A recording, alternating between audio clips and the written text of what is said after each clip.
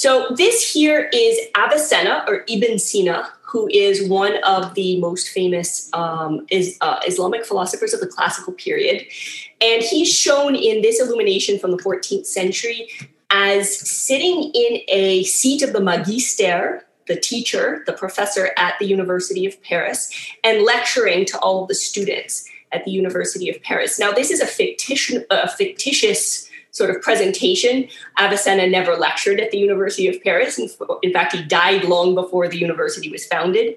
But the illuminator is tracking in this manuscriptal illumination the fact that Avicenna's influence at the University of Paris was so great that in a way we could almost imagine him as living on in the instruction that was given to the students at the university. And Avicenna is probably one of the most brilliant minds anywhere in the history of philosophy. He's up there with Plato and Aristotle. And the translation of Avicenna is probably one of the most important things that ever happened in the history of Western philosophy. It completely changed the way that philosophy was done in Northern Europe. So Christian medieval philosophy, as we know it today, if you recognize the names of Albert the Great, Thomas Aquinas, Duns Scotus, William of Ockham, this body of work is radically shaped by the transmission of texts, ideas, and traditions of thought from the Muslim world, including Avicenna, but also other people who we'll be talking about tonight. So I know that in the core courses in Columbia, when you read for the medieval philosophy component, you're reading sources from both the Muslim and the Christian medieval tradition. And what I wanted to do is just give you a brief glimpse of the story of how knowledge is transmitted. So a kind of transmission story from Muslim scholars to European medieval scholars. And it's a really fascinating kind of detective story that's been put together over the last period of 50 years as we sort of come to understand better how the transmission happened. And so that's going to be the first part of the talk. And I'm going to warn that this is a very complicated and interesting and multifaceted historical account. I can't give you the whole picture. I can just give you a kind of overview, but it'll at least give you a taste for the thing. And then in the second half of the talk, I'm going to provide a case study of transmission from the Andalusian Muslim philosopher named Ibn Rushd, or Averroes, and a particular idea from his thought that shows up in the thought of Thomas Aquinas, the Christian scholastic thinker, and continues, in fact, to influence Christian theology today. So we'll have a kind of historical narrative followed by some philosophical stuff. All right. So one of the stereotypes that, here we go, my map. One of the stereotypes that many people are familiar with about European medieval philosophy is that it's all just a rehashing of Aristotle. And no less than the great medieval historian R.A. Marcus, who died in 2010, wrote in 1961 this common thought.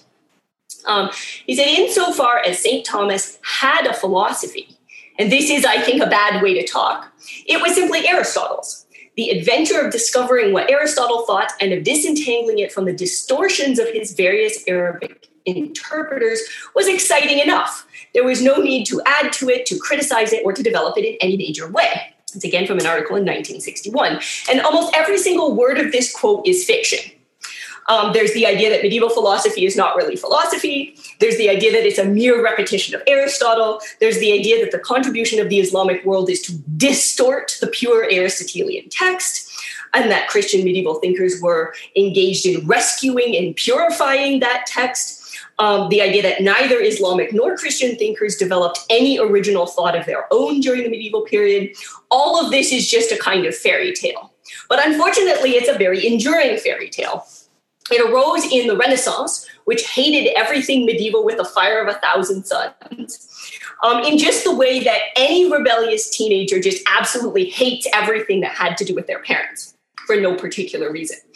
And this fiction has been with us ever since, even into quite recent scholarship. It's one of the reasons why there's a widespread academic dismissal of medieval Christian thought that has been very hard to eradicate. And now I think it's starting to become much more standard to recognize that real philosophy is being done in the medieval period, but it's been a long, slow process.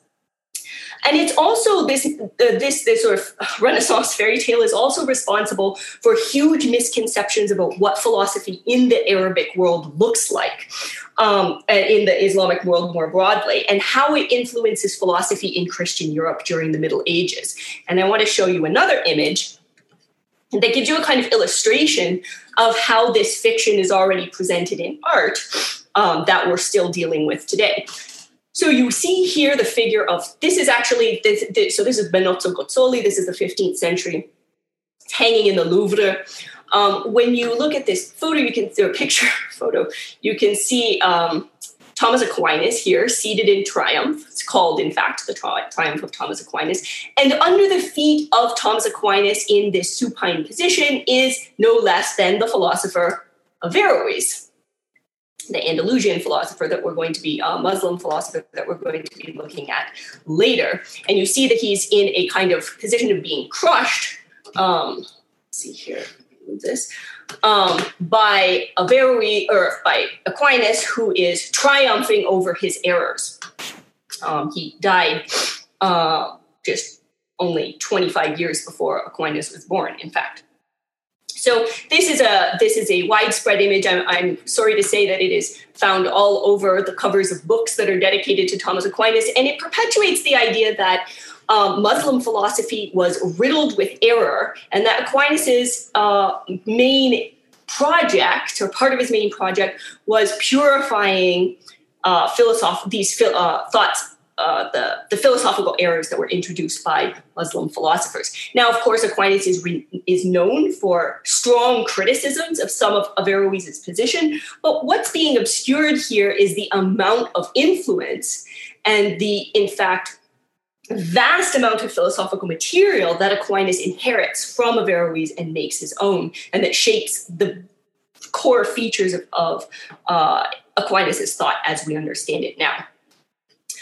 So this is the myth that we're going to try to be busting in the first part of the talk. So let's go back to that map.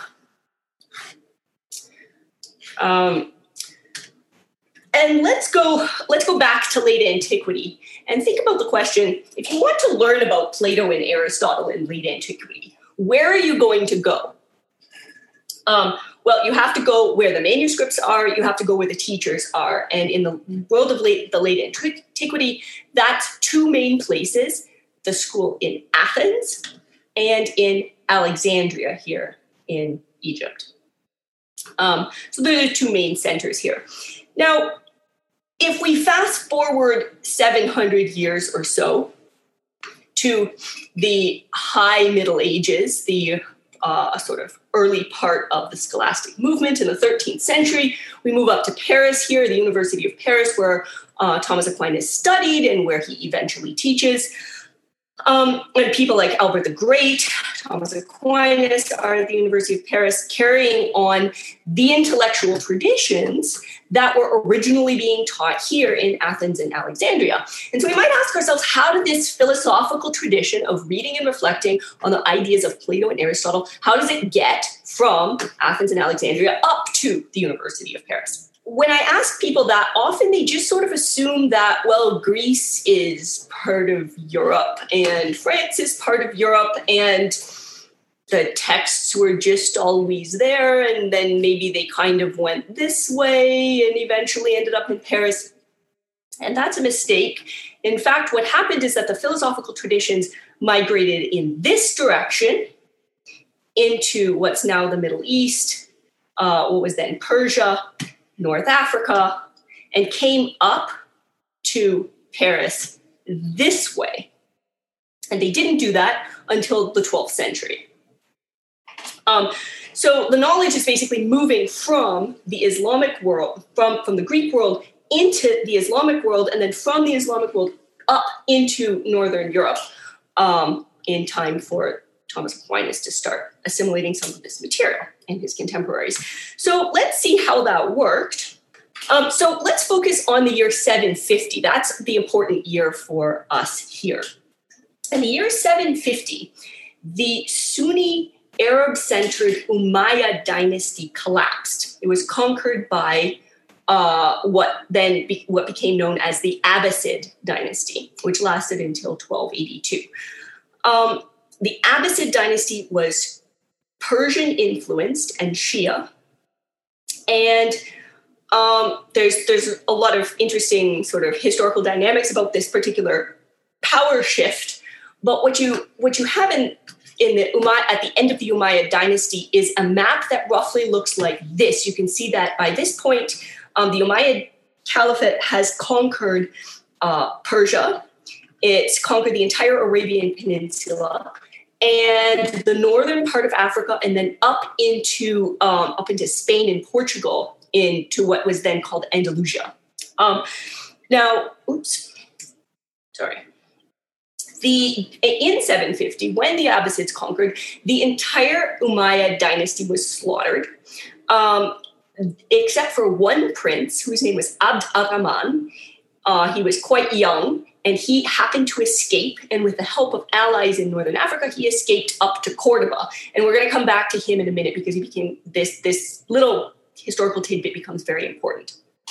In the meantime, the conquerors, the Abbasids, made a crucial decision. They decided to move the capital of their empire to a place whose name you will recognize. Originally, it had been in Damascus. They decided to move it to Baghdad.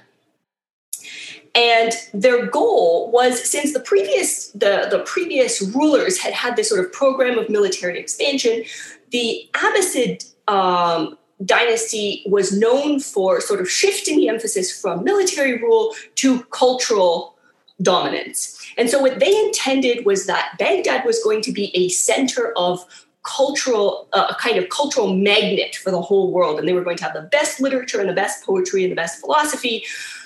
And people were going to come from all over the world to visit this center of learning. And so one of the first things that they did was they built a library. This is an old map of the city of Baghdad as we think it appeared between 767 and 912 in the round city. And you can see here a kind of illustration here that's depicting the library with the various scrolls and volumes. And around the library, you see, it's very important. If you want to draw scholars in the ancient world, you have to have books. This is very important. And so they knew, you put the books there, the scholars will come. The scholars came.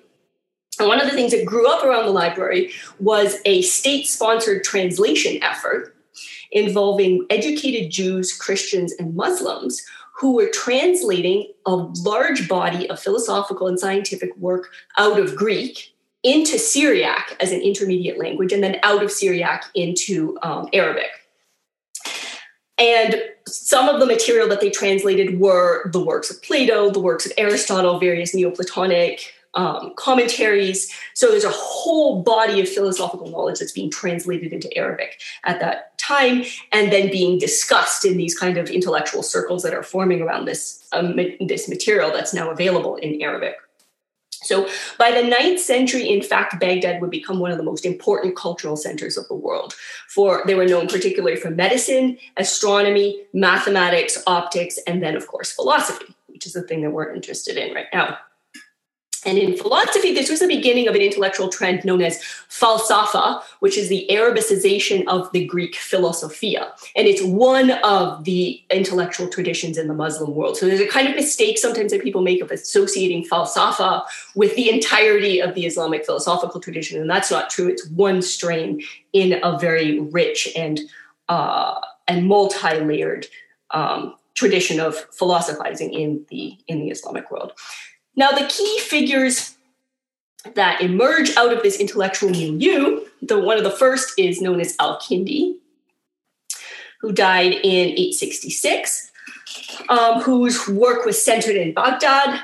And he was very important in particular for his emphasis on unity. He saw that, in fact, there was a very important strain of thought in late Greek Neoplatonism, emphasizing the unity of the first cause of the universe. And he saw that as being a philosophical resource that Muslims could use in thinking about the one God. And so you can see here his attitude. He's convincing his contemporaries we should have great gratitude to the philosophers of the Greeks who have contributed even a little of the truth, for they shared with us the fruits of our thought and facilitated our study of the true hidden essences. Another figure that's living at the time is Al-Farabi, who became a very important commentator on Aristotle and advanced greatly the sort of Neoplatonizing strain of Aristotelian commentary in Arabic. Was like almost the father of an entire school of reading Aristotle. And then, of course, the great Ibn Sina or Avicenna that I mentioned at the beginning. He's born in Persia, operates in largely in what's now Iran and Uzbekistan. He was known as a physician and a philosopher. He also tells you how terribly handsome he is and how he was smarter than all of his teachers. So he is quite a character in the history of philosophy for sure. But his confidence in himself, I can't speak to his handsomeness. We don't really have any pictures of him, but his intellectual prowess is certainly borne out by his writing. Now, we're not going to talk about those figures. I just want to sort of give you a sense of the intellectual milieu here. And what's really important to recognize is we already have a different picture from this sort of standard that we have, the sort of stereotype that we have, that what Muslim thinkers are doing are just sort of picking up these ancient texts and just sort of rehashing and commenting on them and either getting them right or getting them wrong. What actually happens when new sources enter a new tradition is not a kind of repetition. I think we should think of this more like ideas putting down roots and growing in a new soil. And so the various strands of thought from the Greek world of late antiquity meet and intertwine with various Islamic theological concerns, juridical traditions, and whole new ideas develop. This becomes a kind of universe unto itself. And it's a kind of inheritor of the Greek tradition, this sort of falsafa movement, but really in a whole new, very distinctive way. Now, this is eventually what's going to, this body of knowledge and the tradition that develops out of it is eventually going to make its way up to Paris for the 13th century. And so now we have to think about how it got here, and that's going to take us to Averroes. So the translation movement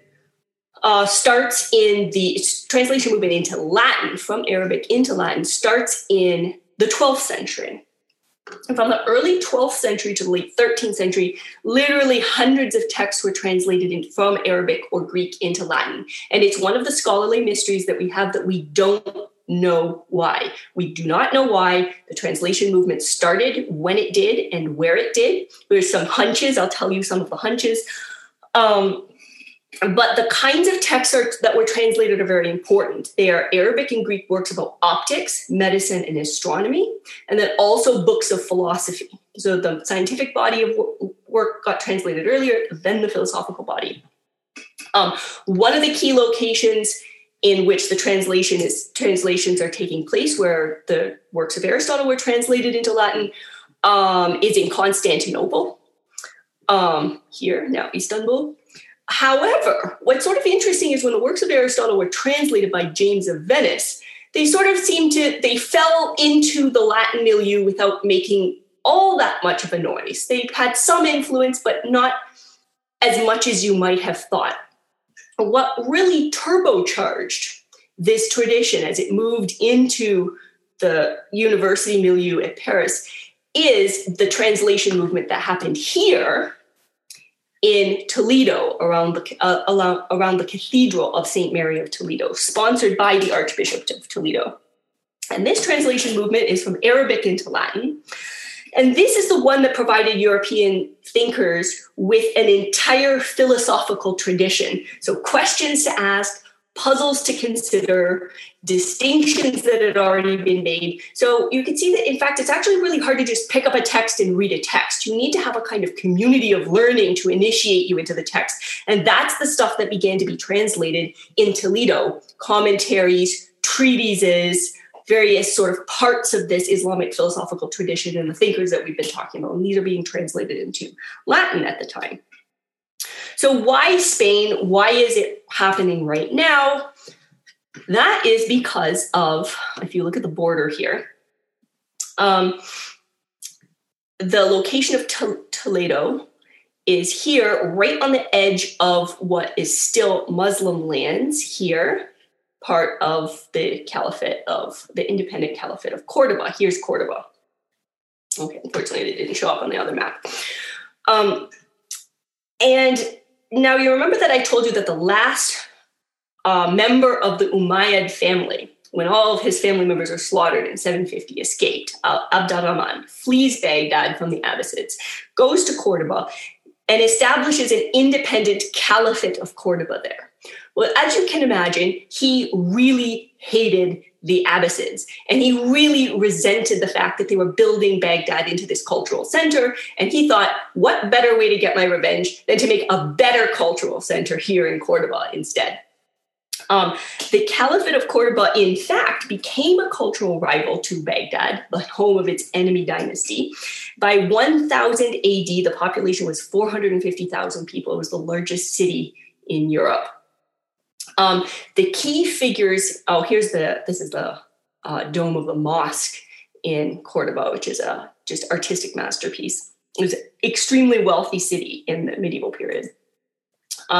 Two of the most important philosophical figures that emerged in Cordoba were Maimonides, whom you may have heard of, one of the most important figures in the medieval Jewish tradition, and Averroes, who is simply became called by Latin thinkers the commentator, because he was such an expert in developing and explaining the thought of Averroes that they trusted him in a way more than any other writer in trying to understand what was going on in the text that they were reading of Averroes. And so you can see here in this not great quality scan is something that was quite typical. You've got a manuscript of Aristotle's De Anima on the soul.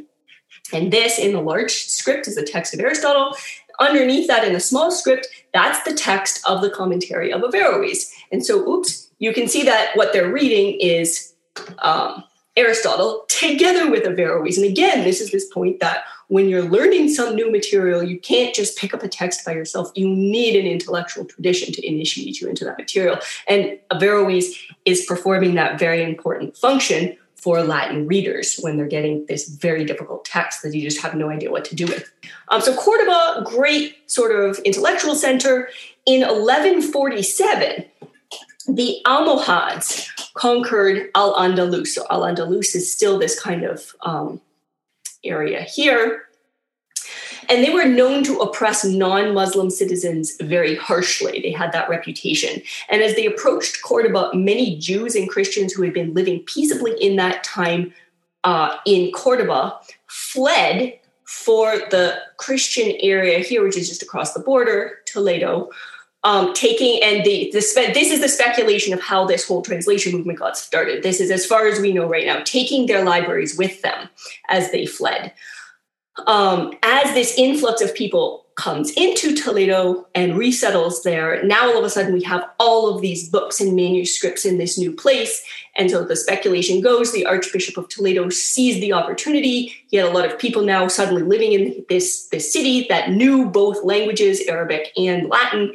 And so he decides this is the perfect opportunity to sponsor a kind of translation movement just in time for the founding of these new universities that are developing in Paris and Oxford, where there's a kind of appetite for this learning. From there, we don't know for sure if that's the reason, but for whatever reason, these books got translated. And then from there, they move up to Paris, where they begin to circulate. So that is they arrive right before Thomas Aquinas, who's one of our other figures of interest for tonight, enrolls in his bachelor study at the University of Paris. Okay, so that's the kind of historical picture, how the knowledge gets from point A to point B, sort of growing and changing and developing into an entire tradition along the way.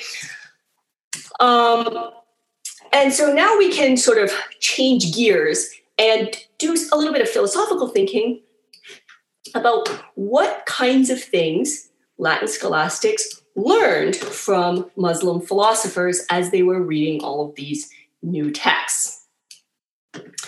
So we're going to focus in on Thomas Aquinas, who's the Dominican friar who lived from 1225 to 1274. He's on your syllabus.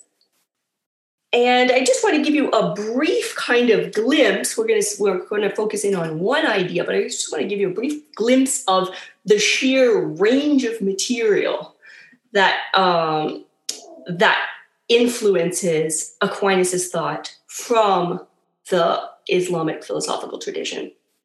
So, arguments for God's existence. This is huge. There's an enormous influence of Avicenna there. Arguments for the immateriality of the soul. A good deal of this, again, comes through Avicenna. Theories of what it means for God to be a creator. God is not a cause like other causes. He brings things into existence out of nothing with no prior potentiality. These ideas go all the way back to Al-Kindi.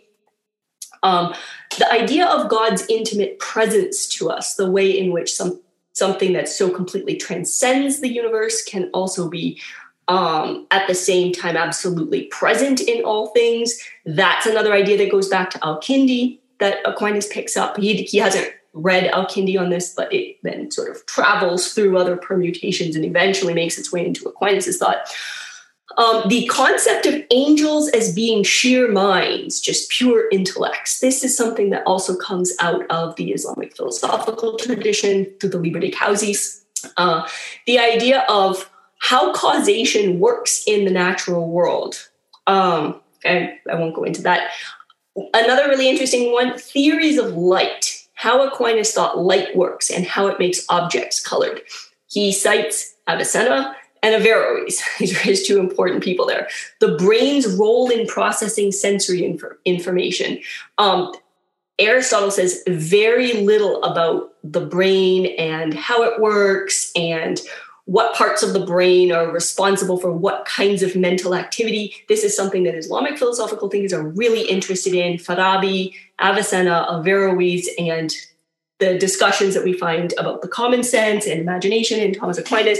This is all taken out of the Islamic tradition. Very sophisticated theories of animal instinct, super interesting stuff, again. And then how we abstract concepts like beauty or humanity. And this is, again, important sort of developments that came out of the Islamic tradition. And all I've done here is sort of very quickly sketch the metaphysical and the psychological or anthropological material, but we could have sort of similar analysis for ethics, for natural philosophy, for cosmology. So there's a lot of influence here, and people are literally digging up new references all the time. Aquinas names Avicenna and Averroes over 1,000 times in the course of his writing. And those are just the times he names them. There are so many more cases of unnamed references. And again, we're just discovering this new ones every day. So what I wanted to focus on is a particular idea that Aquinas uses Averroes for called the beatific vision. And the reason I thought this would be kind of an interesting example of influence to pick out is that it's a case in which Aquinas is giving a philosophical answer to a theological problem, and distinctively a Christian theological problem. And we might have thought, so he's using material from Muslim thinkers, so of course it's going to be philosophical material, but he's never going to let that go into the theological side of things. And this is a counterexample to that common assumption. For Aquinas, the boundary between philosophy and theology is not the way that we think about it in a sort of post-Enlightenment framework. Philosophy supports theological reasoning, and he is perfectly happy and has no problem taking on philosophical arguments from another religious tradition and using them to support his own theological endeavors. So just a quick primer here. What is the concept of the beatific vision? This is in Christian theology, the doctrine that the souls of the just, the souls of the just in heaven see God face to face as he is. There's a direct encounter, not a veiled encounter or an indirect thought about, but face to face. This is the metaphor. So Aquinas is a theologian. So we're going, what does it mean to say face-to-face? What's a face-to-face knowledge? And he says, well, this has to be something experiential. It has to be an encounter with God in his real being without any intermediary in that. So no symbols, no interpretations, no sort of anything that would distill God or make him more distant. It has to be just like two people talking to each other. That kind of closeness. All right, so that poses for Aquinas a philosophical problem. And Aquinas, the problem is this. Aquinas' concept of God, his philosophical concept of God, the one that he gets from the Greek and Arabic philosophical tradition even, is that God is pure being, the actuality of all acts, the infinite intensity of being itself. So we see that there's going to be kind of a problem because we are finite minds, and then we have the actuality of all act, infinite being. How can one of those sorts of things experience the other? What would it even mean to have an experience that crosses these sort of ontological boundaries? So, in order to work that out, obviously Aquinas is going to have to say physical seeing is going to be off the table. You're not going to see being itself with your eyeballs. Can you do it with mental seeing? Well, this is going to be kind of a problem because mental seeing with your mind for Aquinas, is going to require that your mind has to be able to encompass that thing in some way. But God is too bright, too big, too perfect for a finite mind to encompass. So he's got a real philosophical problem here. So what does Aquinas do? So he turns to our friend from Cordoba, Ibn Rushd, or Averroes, because Averroes had actually dealt with a similar problem in his own philosophy. There's an ancient theory going back to Plato that says that the human being cannot be satisfied by something that's on the same level of being as ourselves. We can only be satisfied by something that exists on a higher plane of being. And Aristotle sort of hints at this at the end of the Nicomachean Ethics when he says that we have to strain as much as we are able to live a divine life, that it's somehow the living of the divine life that's the properly human perfection. And so Averroes is dealing with this idea, and he concludes that we need to be able to somehow, in order to be happy as human beings, we need to have an experience of a kind of cosmic mind, and not necessarily God, but like a higher mind, a pure intellect, something that exists on another order beyond us. And so he has the same question as Aquinas. Well, how do our limited human minds grasp what is higher than ourselves? And in order to explain this, he introduces two principles. First, he says that knowing is a transformation of the mind. That's a very important thing. Something changes in you when you know. It's not just putting yourself into a relationship with something, but it's a transformation of you when you know something. Then the second idea is that whenever you learn something new, your mind is literally expanding. So it's continually acquiring new capacities. You start off with small amount of capacity, and the more you learn, the more your mind grows in its power. So his basic idea here is that, let me see if I put this slide on. I did, okay. His basic idea is that as you're learning, the things that you're learning about are transforming you. And every time you're transformed, now you've become more like reality. And the more like reality you become, the more your intellectual capacity grows. And eventually you get to the point at which your intellectual capacity has grown so that it is able to encompass something that at the beginning you were not able to encompass, namely a pure intellect. You've been transformed in that way. And this is a familiar idea. I mean, it sounds a little bit weird, but it is a familiar idea, I think, to anybody who plays a musical instrument. Because as you practice a musical instrument, your capacity to play grows. You start off with a capacity just to play Twinkle, Twinkle, Little Star. And then 15 years later, there you are playing, Beethoven's 7th Piano Sonata. And your capacity is actually expanded. And Averroes thinks that this is what's happening also with the human mind. The more you think, the more capacity that you get. And so what he says is that the human being at the pinnacle of its powers, once you've learned everything that there is to know about the natural world, you acquire a new capacity, a new disposition that lets you be transformed in a radically new way by being united to a cosmic intellect above you. So what does Aquinas say? What does Aquinas do with this idea? You can see how this is going to be really interesting and really useful to him philosophically. He takes on board Averroes' notion that knowing is a transformation of the mind. He takes on board Averroes' idea that the mind's capacity can be expanded beyond what we naturally have. And then he adds something to it. He adds the idea that although we can't develop this capacity by our own power, we can't develop this new capacity by our own power the way Averroes thought we can.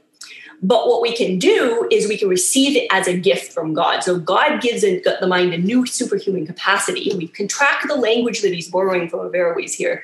He uses the language of aliquid dispositio de novo, which is the phrase that he gets from Averroes, to be transformed by union with God himself. And so he says that something has to be added to human nature in order to make the experience of God possible, to grow our minds to the point at which we're able to be united completely with God.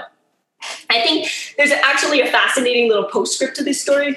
If you go, this is how sort of influence travels through history. If you go to the Catechism of the Catholic Church, which was published, I think, about 20 years ago, and you go to the section on the beatific vision, you're going to find the following quote. Because of his transcendence, God cannot be seen as he is unless he himself opens up his mystery to human beings' immediate contemplation and gives us the capacity for it. Gives us the capacity. That's a reference to this idea from Aquinas, which goes back to exactly that formulation from Averroes. So there's an echo of an idea here that goes all the way back to Cordoba, to Averroes. Okay, so let me conclude then. I think what we see in this one example of Averroes' philosophical influence on Aquinas, it's literally one tiny example from hundreds that could be referenced, is how real transmission of thought works.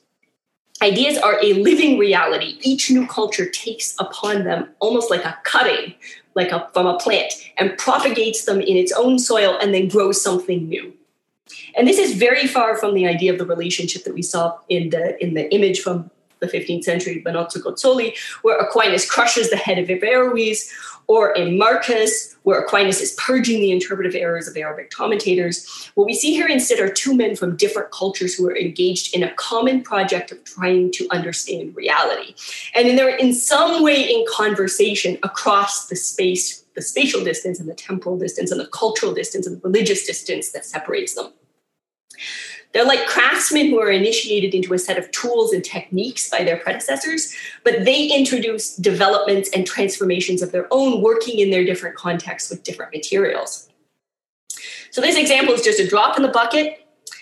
The scholars are continually unearthing more examples like this of the deep and wide-ranging influence of the Islamic world on medieval Europe. And for the history of European philosophy, however, the conclusion is already clear. There would be no Thomas Aquinas without Averroes, and no medieval scholasticism without Muslim philosophers. Thank you.